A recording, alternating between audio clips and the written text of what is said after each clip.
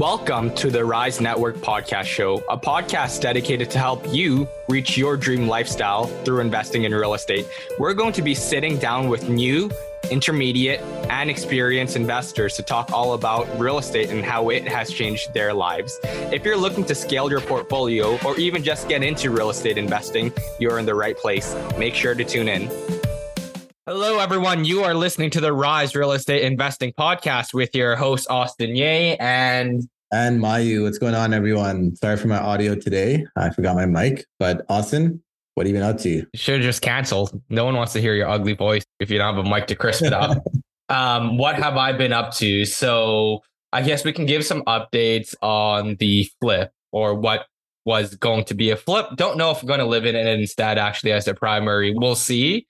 It's a decision that I may make just because I get to enjoy it a little bit. And if I live in it as a primary, then I can have it as, don't have to pay capital gains if I stay there for 2, 3, 4 years or whatever and just decide to stay put there.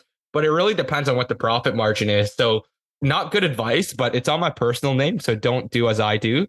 But the reason why is because that's the only way I was able to get the VTB. And I didn't want the deal to fall through because it was a profitable deal. And I already asked for so much from a 92% VTB, 3% interest rate, all of that. And I was like, they were not budging on this. And even if I was to personally guarantee, so I was like, okay, let's just get the deal done, push it towards the finish line. But now there comes to that point where I would like to live in this, right? Because I feel emotionally attached to it. So I like the location, the finishes. It's like my baby now. So what are you guys going to do now? Because you sold your primary residence. Yeah, so that was the other thing. We may move into our pre-construction as well. When's that closing? That is closing. I think it should be sometime end of this year. Right. So that's another thing to consider. There's so many aspects that I need to consider. Some of it's optimizing the outcome. Some of it's optimizing the lifestyle. I just had a conversation with Ming, Volition Properties. For those who don't know, he's been on our podcast before. And he said that conservatively, the ARV, to be very conservative, should be 1.175 mil current market, which would put me at over a 6-figure profit, which would mean that my taxes are going to be just insane.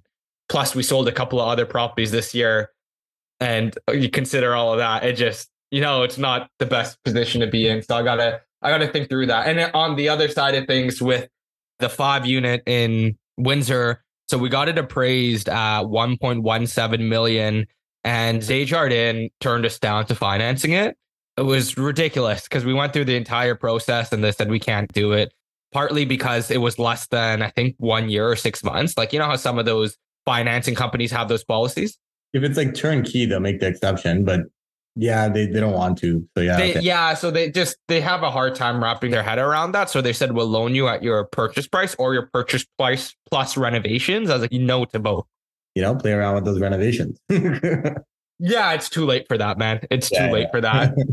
Had I known. But yeah, so that's the crappy part right now is that they made us go through the entire process. They said it was okay. And then they just mentioned that. They try to point it at the appraisal and say there's some faultiness in the appraisal. I was like, dude, this is a 40-page narrative appraisal. But, this is just your policy sort of thing. The guy's a newer mortgage, what do you call them? Mortgage specialist, I guess. Yeah. And so I guess, she didn't know the rules, but that's going on. So trying to find a new lender to pivot to for that. How about you, man? What's going on your side of things? What is going on? Airbnb is finally ready to go live. I've been saying this for way too fucking long, but you got a septic tank inspection with that, right? I just saw your story. Stupid shit. but it seems like we're fine. But I was tripping out, bro. I was like, fuck, I don't have a couple of 10, 20 grand to drop a new septic tank in here. And knowing the previous guy, there's no way he fucking maintained this shit correctly. But turns out we're okay. Who told you to do that? Is that an Airbnb rule? No, the city. They sent us a letter. We knew it was happening for a month now. Okay. Sent us a letter saying we got to do I think it was once every 10 years, septic tank inspection or something like that. And it's like, use this company. If you use another company, you still have to pay this company $300. I'm like, okay. Stupid. Whatever. Yeah, so we did it. AC's coming in today. Funny, man. Cottage Country, I got a quote for, I think it was almost 7,300-400, something in that ballpark. For an AC unit? Yeah, for fucking AC unit. Bro, that's less than 2 Gs or 2 Gs. Yeah, I got these. I mean, it was a big house. So the BTU. Yeah. AC unit was a little bit more. I got someone from here to basically agree to go up there and install it for like $3,300. I'm like, this, and the contractor was like, yo, like 3-4 weeks to install. I'm like, fuck that. I'm not losing even more prime time. So I paid someone a little bit more here and I just got it done half the price. Yeah. Makes more sense. So that's going on. I got the 7 plex that I need to close soon and I got to refinance a 9. But honestly, the biggest challenge right now, man, is I'm just trying not to do anything. And I think just sometimes for us, like just sitting down and just going, okay, we're not going to buy any more real estate is a challenge on its own, right? Mm-hmm. But I'm kind of at that point where I just want to stabilize and just clean things up a little bit more, just focus on this Airbnb a little bit more. Where's your head at with the economy? Let's talk about this like super high level. Obviously, we're not economists. We never claim to fucking know everything that's going on here, but where's your head at that? You concerned? I guess we can talk about it more from a real estate aspect of things, right? And how that's going to impact our business, because as you know, I'm working on this flip and I'm going to have another flip that I'm going to be closing on next month. And so my biggest worry is really consumer sentiment, right? Like 25 basis point hike that happened this week. Obviously, it was unexpected. I think it was something about 70% of economists expected a rate pause this month and then a rate hike in July. But they hit us with, you just go on the headline, surprise hike. And it's more so for me damaging to consumer sentiment because we're rolling into the summer market where things are already slowing down. There's been less multiple offers, or sort of that's what I've been noticing, speaking with people boots on the ground. And on top of that, you add in the 25 basis point rate hike, and that in itself, fine. But the issue is that there appears to be no slowdown in hikes in the near future. So there's another anticipated rate hike in July, right? Is there going to be another one? It depends on what. They didn't really give too much comments when they did the rate hike this time around. They kind of just hit us with it. And we're going to have to wait until July to get the full commentary. But if it's more bearish news, then, I mean, it's going to do damage to sentiment and that's going to hurt flippers again. But I feel like we almost go in circles. There's a rate hike, pause, demand comes back, supply and demand issue. Yeah. I feel like had they kept going with the hikes last year, going into this year, just done like one more like 0.75, another like drastic one, we might have been in a different scenario, right? And I think that's, from what I'm reading online, at least, that's kind of the economist's concern is like they did a 0.25, which like, is that really like, I think I was looking at, I think it was like for every 100 grand in mortgage debt for me, I think it was like 15 or 25 or something like that per month. So it's like, it's not drastic, right? And I think that's their concern is that the hike that they did wasn't drastic enough to actually have an impact. I mean, obviously time will tell, but I also think it's kind of concerning because like 2 months ago, there was no rumors about a fucking hike. Like no one was fucking. Yeah. And I think that's part of their thing. Their strategy was to do that rate hike because people were not expecting it, right? The vast majority of people were not expecting it. So to hit them with that, it's like, it does impact. Ultimately, you need to attack like the sentiment. You have to have people stop spending, right? Stop. The housing market's fucking wild. The housing market blew up in, what was it, May? It was May or April is when I want to say May is when it really took off, or April. I feel like April it started taking off. April. Yeah, because like the entire banking crisis and then your fixed rates dropped down to mid-4s and fucking all of a sudden all of this demand started. It was slowly booming back, but like in April, there was a noticeable shift. And now you're literally all your fixed are at least 5s again.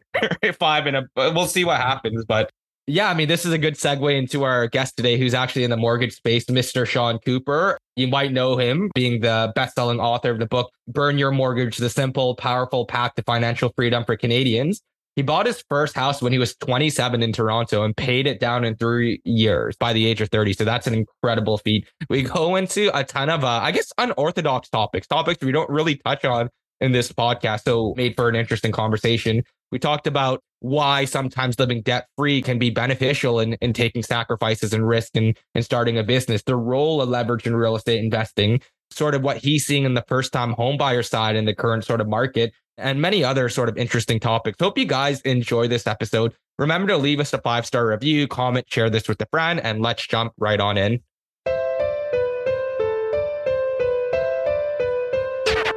Hello, everyone. We are joined with a very special guest and a best-selling author, Mr. Sean Cooper. Sean, how's everything going? Well, thanks for such a great introduction there, Austin. It's great to be on your podcast. I had you as a guest on my podcast, so it's cool for everything to come around full circle there. So excited to be on your show today.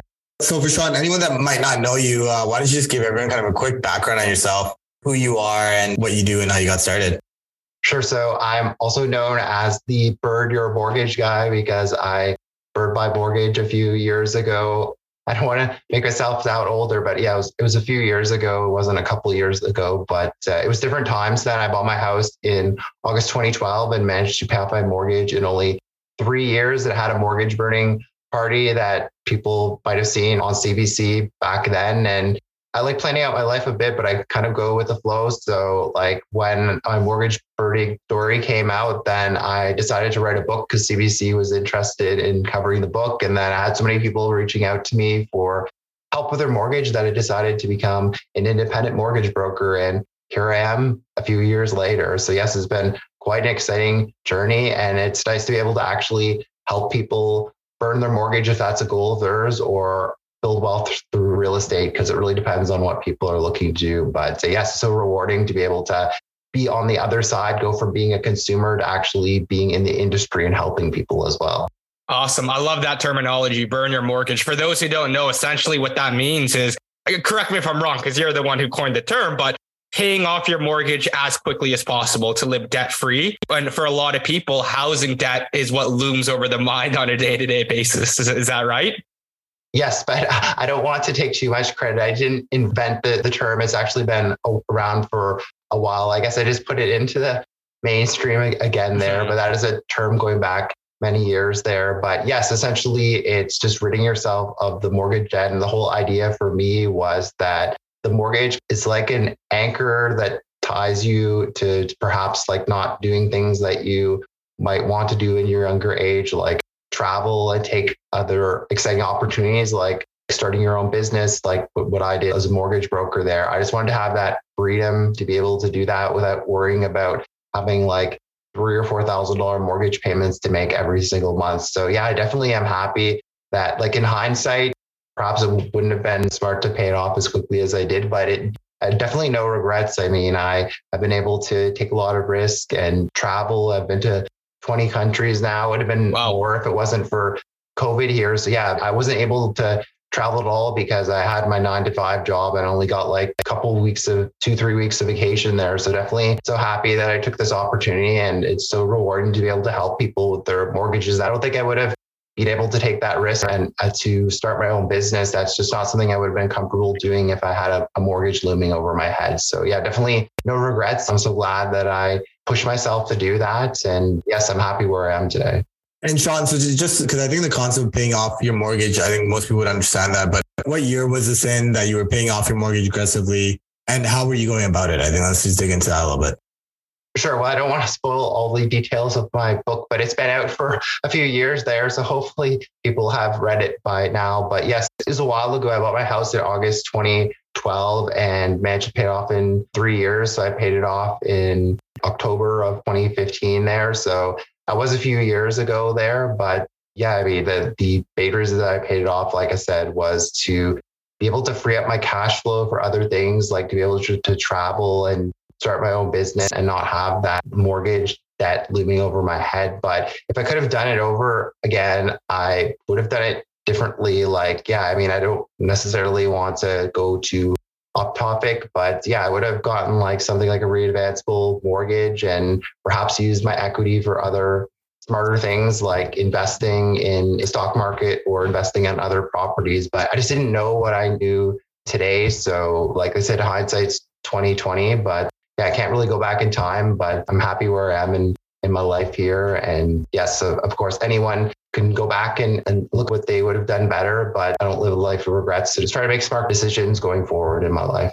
If you don't mind, what were you working in before? Because presumably, just top of my head, right? Like there's sort of questions that I think a lot of the audience would have is that to pay off your mortgage in a period of 3 years, even in 2012, that's still a few $100,000. So immediately, I would think the income would need to be really high. Were you working in sort of a high income job before? Or maybe your down payment initially to purchase the property was quite significant. Was it either one of those cases, or was it just about being diligent and saving and putting like every penny towards the mortgage? Yes, great question, Austin. So it was a combination of everything that you mentioned there. First of all, I had a sizable down payment, over $150,000 down payment. And that was just by working really hard, like working 3-4 jobs, like for several years, even when I was in college and university, I held down several jobs and did I was a personal finance writer. So I was able to earn quite a bit of money from doing that. And I was able to graduate debt free and actually have money in the bank. So that really helped me out. And I also lived at home. I did pay my mother room and board to live at home, but it wasn't like market rent rates or anything like that. So that definitely helped me save even more money. So it was a combination of putting down a larger down payment, also home prices being lower, because I was able to buy my house for $425 and today it's worth over $1 million. So just the more affordable home prices help, because I had a mortgage of about $250,000. And nowadays I see people with mortgages of 500, 600, 700, even more than that these days. So having the smaller mortgage definitely helped. And I continued to do the side hustle, work those extra jobs. I had a full-time job at that point in time and earned a good salary from that. And I also got the idea from the show Income Property with Scott McGillivray. I was just going to live upstairs on the main floor. But then my father was a fan of the show and he encouraged me to watch an episode. And then I found out that he lived in the basement of his house for something like 7-8 years. So then I'm just like, why don't I live in the basement? I can earn double the amount of rent. So by doing all those things together, I was able to pay off my mortgage in record time. But definitely, if I was to do it over again in today's day and age, there's no way I could have paid off my mortgage in 3 years. The home prices are just so much higher, but I still think the lessons from my story and books still apply. But yeah, paying it off, and there's this unique circumstances there. Paying it off in 3 years isn't realistic right now, but sure, you can definitely apply some of the things that I did and maybe knock a few years off your mortgage if that's something that you'd like to do. Mm-hmm. So Sean, your mortgage clients, I'm assuming they've kind of heard of the book and they've reached out to you on that, and they have kind of similar intentions. I'd say my clients are pretty much let's keep levering up and let's go the opposite way as yours likely. But what do you see as a realistic journey for them? How many years can you pay it off within in today's world? Is it a 10-year plan? Is it a 15-year plan that you guys are coming up with? What's aggressive but possible? Great question, Mayu. So it really depends on the short and long-term goals of mortgage clients. There are some clients where they want to pay down their mortgage more aggressively because they only plan to ever own their primary residence. They don't want to become landlords for whatever reason. Maybe they've had family experiences growing up where things didn't go well. It just seems like based on maybe their parents or family owning a rental property that didn't go well, that they decide not to own a rental property. But I don't really think that's a fair thing to base your decision on. For example, when I was growing up, my parents had a rooming house that they owned and things didn't go so well there. But of course, it's a rooming house. What do you expect? There's going to be high turnover and people aren't going to take as well care of the property there. So I think, prior experiences with family definitely play into whether you want to buy rental property. You also have to take that with a huge grain of salt because circumstances were different then. And if somebody owned a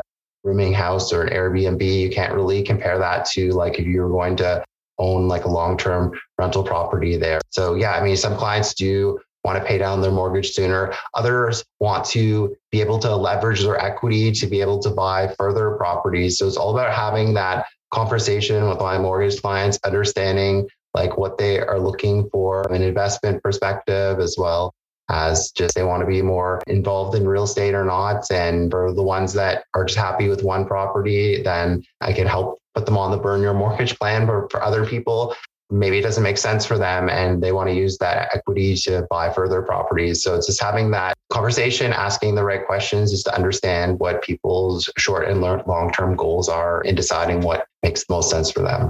Yeah, that makes a lot of sense. And just to kind of add on to that point, I think a lot of people are fixated because your story is paying it down in 3 years, that they almost look at it like you have to pay it down in 3 years because you did it.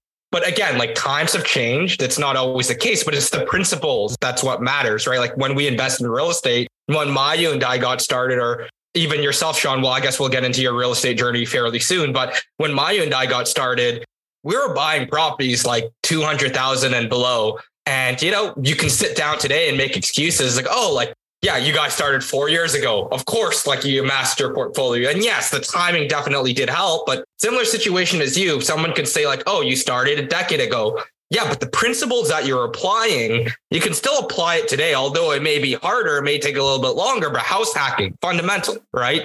you can Airbnb now on primary residence. So that's a lot more income than long-term rental income, right? So like just about being a little bit more creative, but it is still very much possible, but you do have to make sacrifices and determine what your priority is. But speaking about investing, I know you mentioned that if you're to go back in time, knowing what you know now, you may do things a little bit differently. Can we get into that, what you're doing differently today, right? Now that you have a property that I assume is free and clear, or maybe there's a HELOC on it, what are you doing right now from an investment perspective? And what do you recommend clients who are in a similar sort of position as you?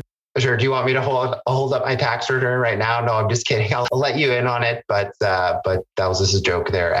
Anyway, so yeah, definitely. As I mentioned, if I had been able to go back in time, I would have taken a readvanceable mortgage and just better utilize the equity instead of it just sitting there. But the issue was that I just wasn't I had a great mortgage broker that helped me out, but he just wasn't, I guess, the right fit for me. I guess it's similar to your story, Austin, when you were looking to buy your first property in Windsor there. Like, I believe you said you worked with a realtor that perhaps didn't understand rental properties or something like that. And you kind of had to find the right people that had the expertise in the area that you needed, like buying rental properties. It's the same thing with me. If I had have been matched with the right financial professionals at that point in time, the right people, then I could have perhaps started this wealth building journey earlier. So yeah, today I have a readvanceable mortgage and I'm using the equity in my property for investment purposes rather than just having it sit in my property and do nothing for you. Because I kind of look at it this way. I mean, it's great to have a free and clear property, but if it's just sitting there and doing nothing for you, if the home value isn't at least keeping up with inflation, you're actually losing money. So I like putting the money to work rather than just having it sit there and do nothing for me. And also it's tax-free money that you can put to use if you just leave it sitting there. Like, you're not taking advantage of a huge amount of money there. And yeah, like the primary residence is like one of the best kept secrets or whatever you want to call it. Like, yeah, like you can really shelter so much wealth with the primary residence. Like, other countries don't have the same benefit like Canada that here, where we can really shelter our residents. So yeah, I just look for different ways to take advantage of it. And yes, a readvanceable mortgage is an easy way to do that. I'm sure your listeners are familiar with that, but essentially that just means when you pay down the mortgage, you have credit immediately available to you on the home equity line of credit. And then you can do whatever you want with that money, whether it's invest in the markets or put that towards like a rental property. So yes, I should have probably set that up earlier, but my mortgage broker just didn't know anything about that. So it would have helped to be matched up with the right professionals early on. But yeah, I was just a beginner at that point in time when I was first looking for my property. So didn't know the right questions asked, but just through learning and connecting with smart individuals and speaking with the right people, I was able to reach where I am today.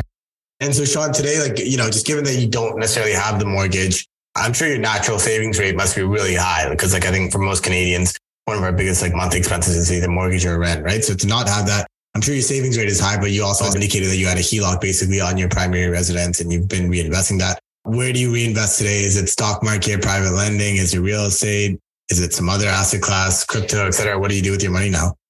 Yes, I mostly invest in the market right now. I'm considering buying property as well, but yeah, it's just more challenging from a cash flow perspective these days. You really need to have because of the higher home prices, you really need to put a more hefty down payment on the property if your goal is to at least break even or be in a positive cash flow perspective. It's not like pre-COVID when you could just buy pretty much any property in southwestern Ontario, like in St. Catharines or Welland or Niagara Falls, and it would pretty much always break even or cash flow positive. It's more challenging with the higher interest rates coupled with the higher home prices. Definitely makes it a challenge. That's why some of my mortgage clients have been looking elsewhere, perhaps if they're not able to put down more money on a property. Like, I would say the Maritimes, like Nova Scotia and as well as New Brunswick, have been popular areas, because if you can both believe it, as we were talking about offline, you can actually buy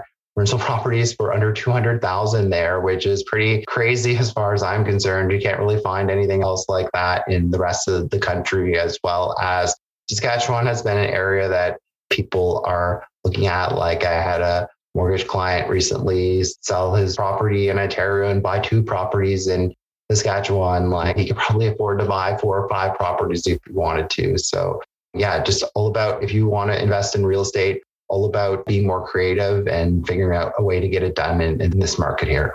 Yeah. I was just going to say, not that it doesn't come with its own downside though. I think like one of my clients today called me, has 2 properties in New Brunswick, and like he's basically been like getting rinsed by like the property managers out there. It's crazy. They like tried to get him to put in a new roof and like it was just a little bit of like shingles that needed to be replaced or whatever. Right. So I think, yeah, but out of province investing has definitely become a significant like topic in the last couple of years, just because the Ontario market doesn't really work as much anymore. Right. And so I understand the brand new concept of mortgage for primary residences, but have you seen any investors take maybe a creative approach or try to pay down their mortgages on their rental properties a little bit faster, or no?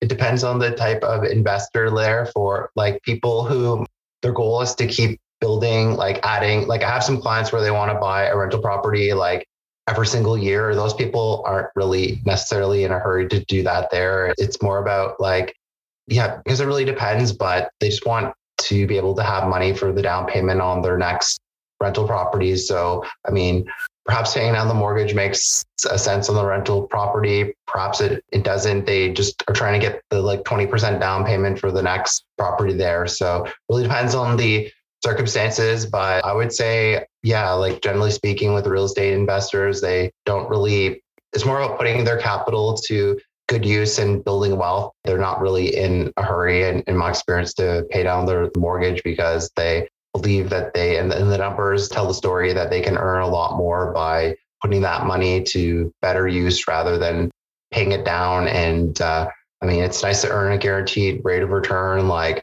4 or 5% or whatever the mortgage rate is. But if you could put that money to greater use and earn a lot more, wouldn't you rather do that? And the beauty of real estate is just through the power of leverage there. Like you can't do this with stocks. I mean, you can buy a property and put down, like with the rental property, put down as little as 20%. The bank finances the other 80%. I mean, you can get margin accounts with investing, but you can't get a margin account in terms of those numbers there. So like, yeah, just through the power of leverage, like imagine putting 20% down, the property only goes up 2%, but because you only put 20% down, you get 5 times that return, 10% return. So yeah, like once you kind of spell the numbers that way, people perhaps change their tune on real estate and investing. Now, mind you, buying a property just for leverage isn't necessarily a good decision. You also need to, that's kind of like speculation, and you also need to take the cash flow into account there. But yeah, just try to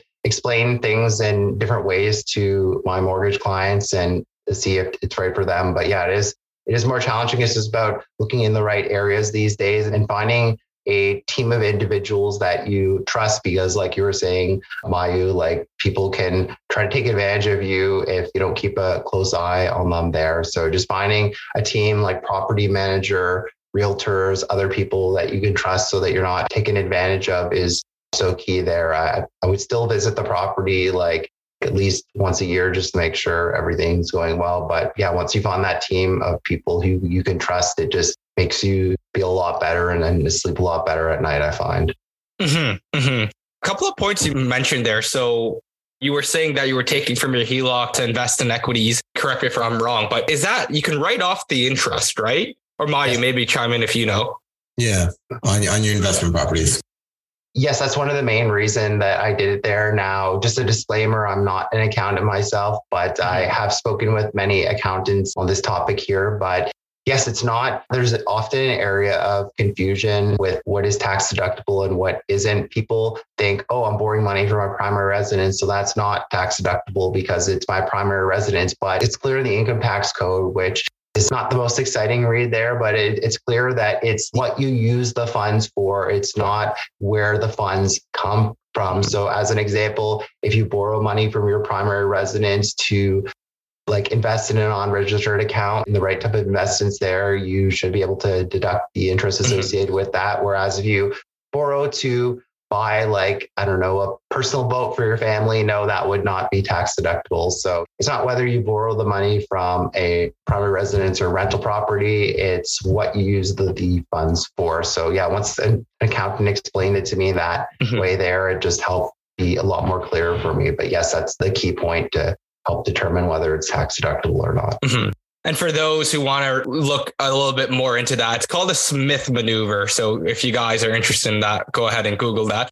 Funny enough, as I was looking into it, it was coined by someone in, I think, Vancouver. Of course, Vancouver, because the equity there is crazy. So they got to find a way to make use of the primary residence equity. While we were talking offline, you mentioned that a decent amount of your book and business, like half of it is split between investors and the other half end users.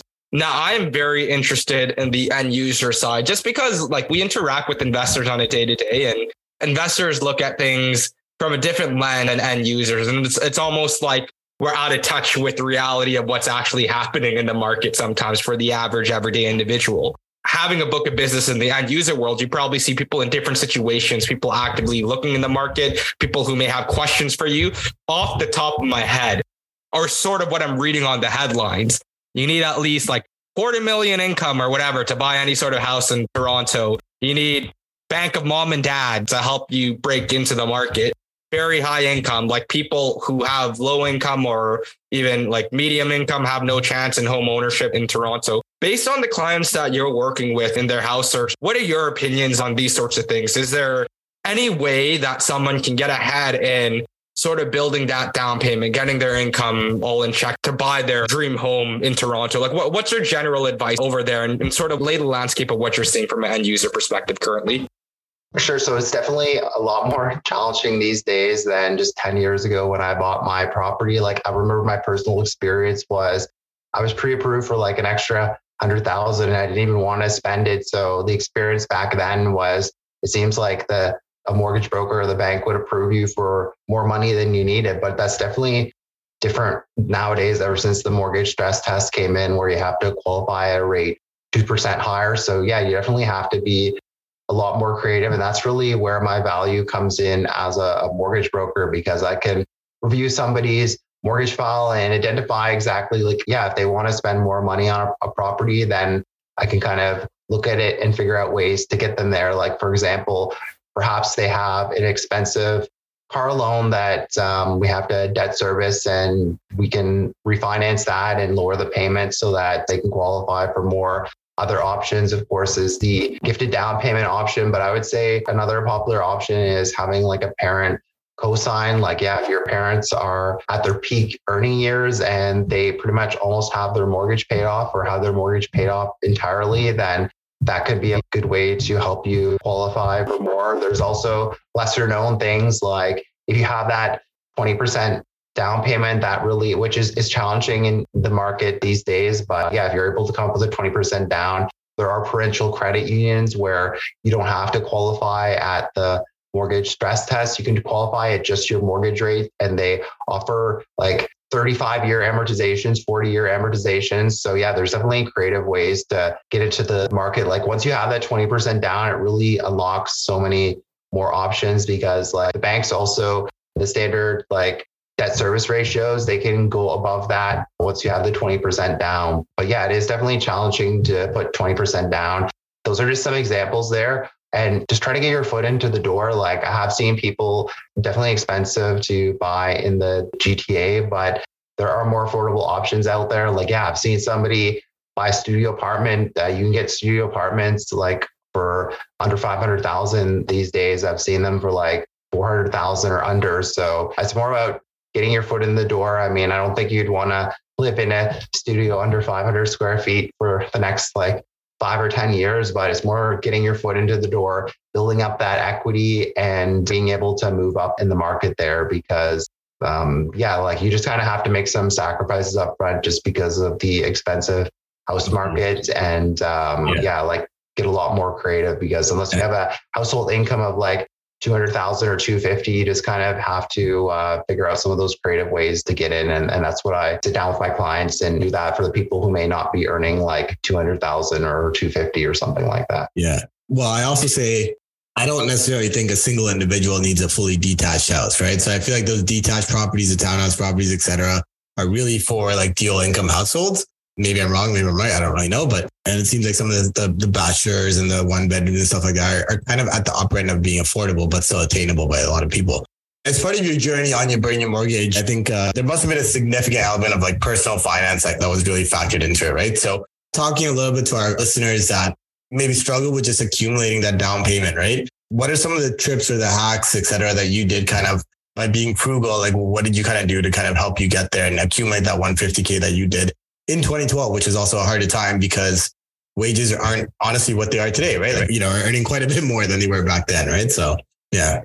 Sure. So I would say like reading a book that really helped me was like reading the original Wealthy Barber and Wealthy Barber Returns and other personal books like that. Of course, Rich Dad, Poor Dad, like Austin enjoys there, but reading personal finance books really helped me. And the point that they hammered home, a lot of them was the concept of paying yourself first, like making your savings your number one priority, treating it like an expense. So basically just having that money, figuring out exactly how much money I want to save, when I want to have it saved by, like for example, figuring out I want to save a $100,000 down payment. Okay, how much from each paycheck do I need to put away? Just kind of reverse engineering the math that way. That really helped me because, if you just treat savings as a last priority and just save whatever money is left at the end of the month, well, surprise, there's probably not going to be very much or any money left at the end of the month. So just treating it as a number one priority really helped me. And also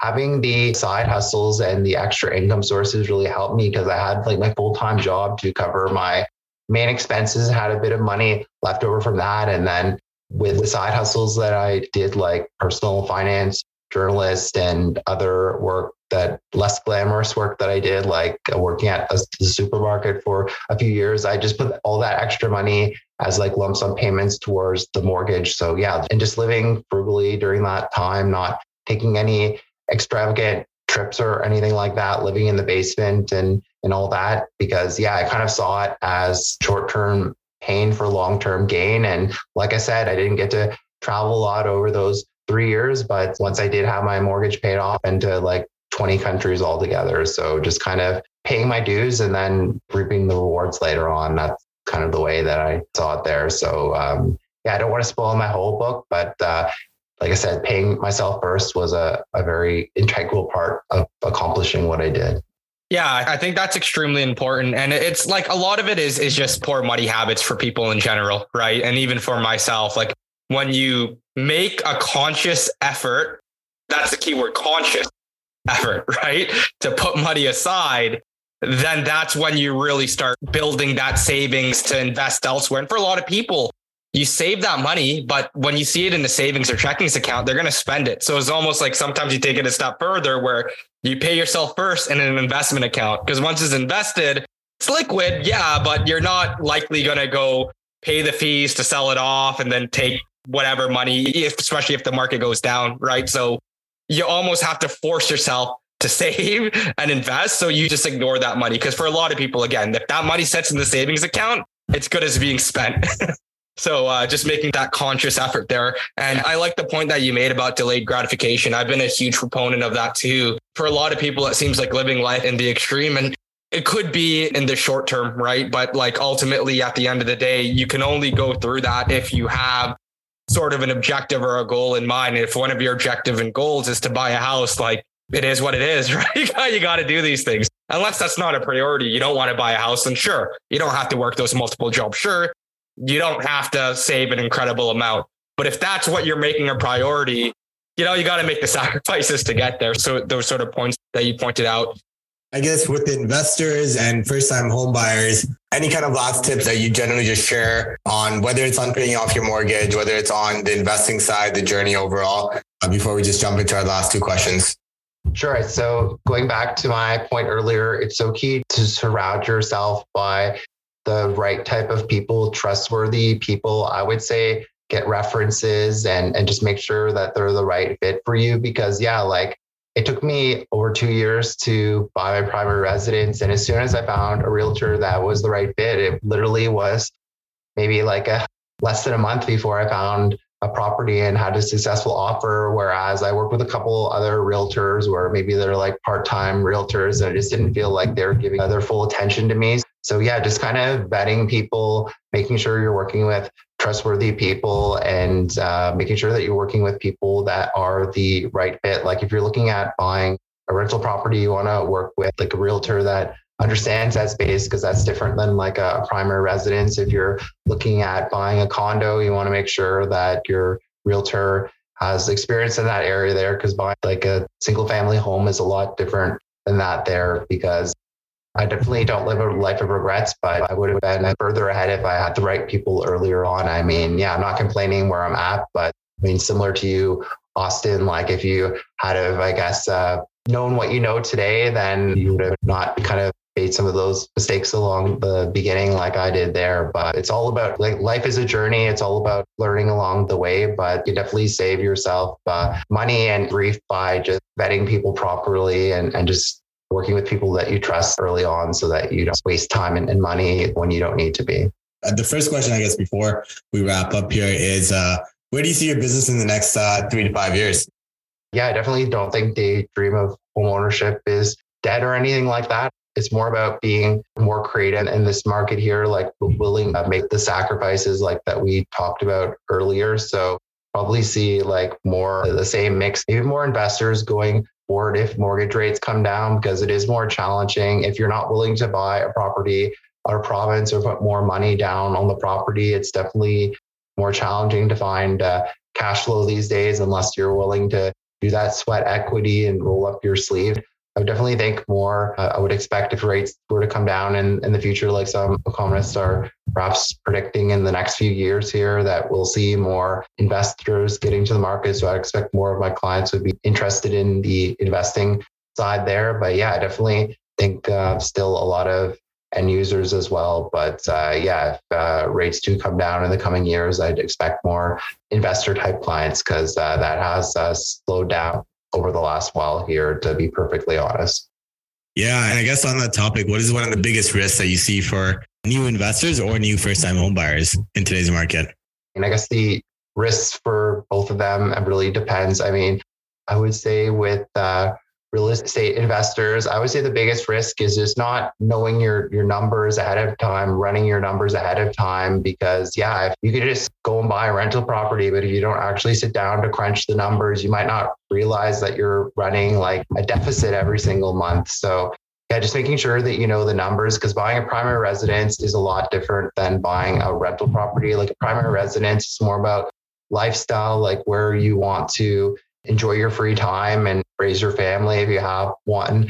Whereas rental property, it's all about the numbers. So yeah, I would definitely say make sure before you're doing this the first time, don't just buy the rental property just because you watched a few shows on HGTV. Actually sit down and crunch the numbers. Make sure you figure out what your long-term goals are, whether it's like cash flow, appreciation, or a combination of the two, and figure out what your strategy is. Like definitely listen to both of your podcasts here and gain a better understanding of real estate investing, and understand if you want more like a short-term strategy or like a buy and hold strategy. Just making sure you understand all of that up front before you jump into the market, I think is key. Because if you just buy a rental property and you have no idea what you're doing, then you can end up wasting money and losing money as well. So just making sure that you do all that and have a good tenant screening process in place, which my book goes over a bit in terms of that there. But yeah, just making sure you know all this stuff up front and work with professionals that can help you, I think is key. Because yeah, the people who said that they've had bad experience with rental properties, I just think it's because they haven't done the necessary work and homework up front. So just make sure you do that before you jump in, and you're more likely to have a good experience.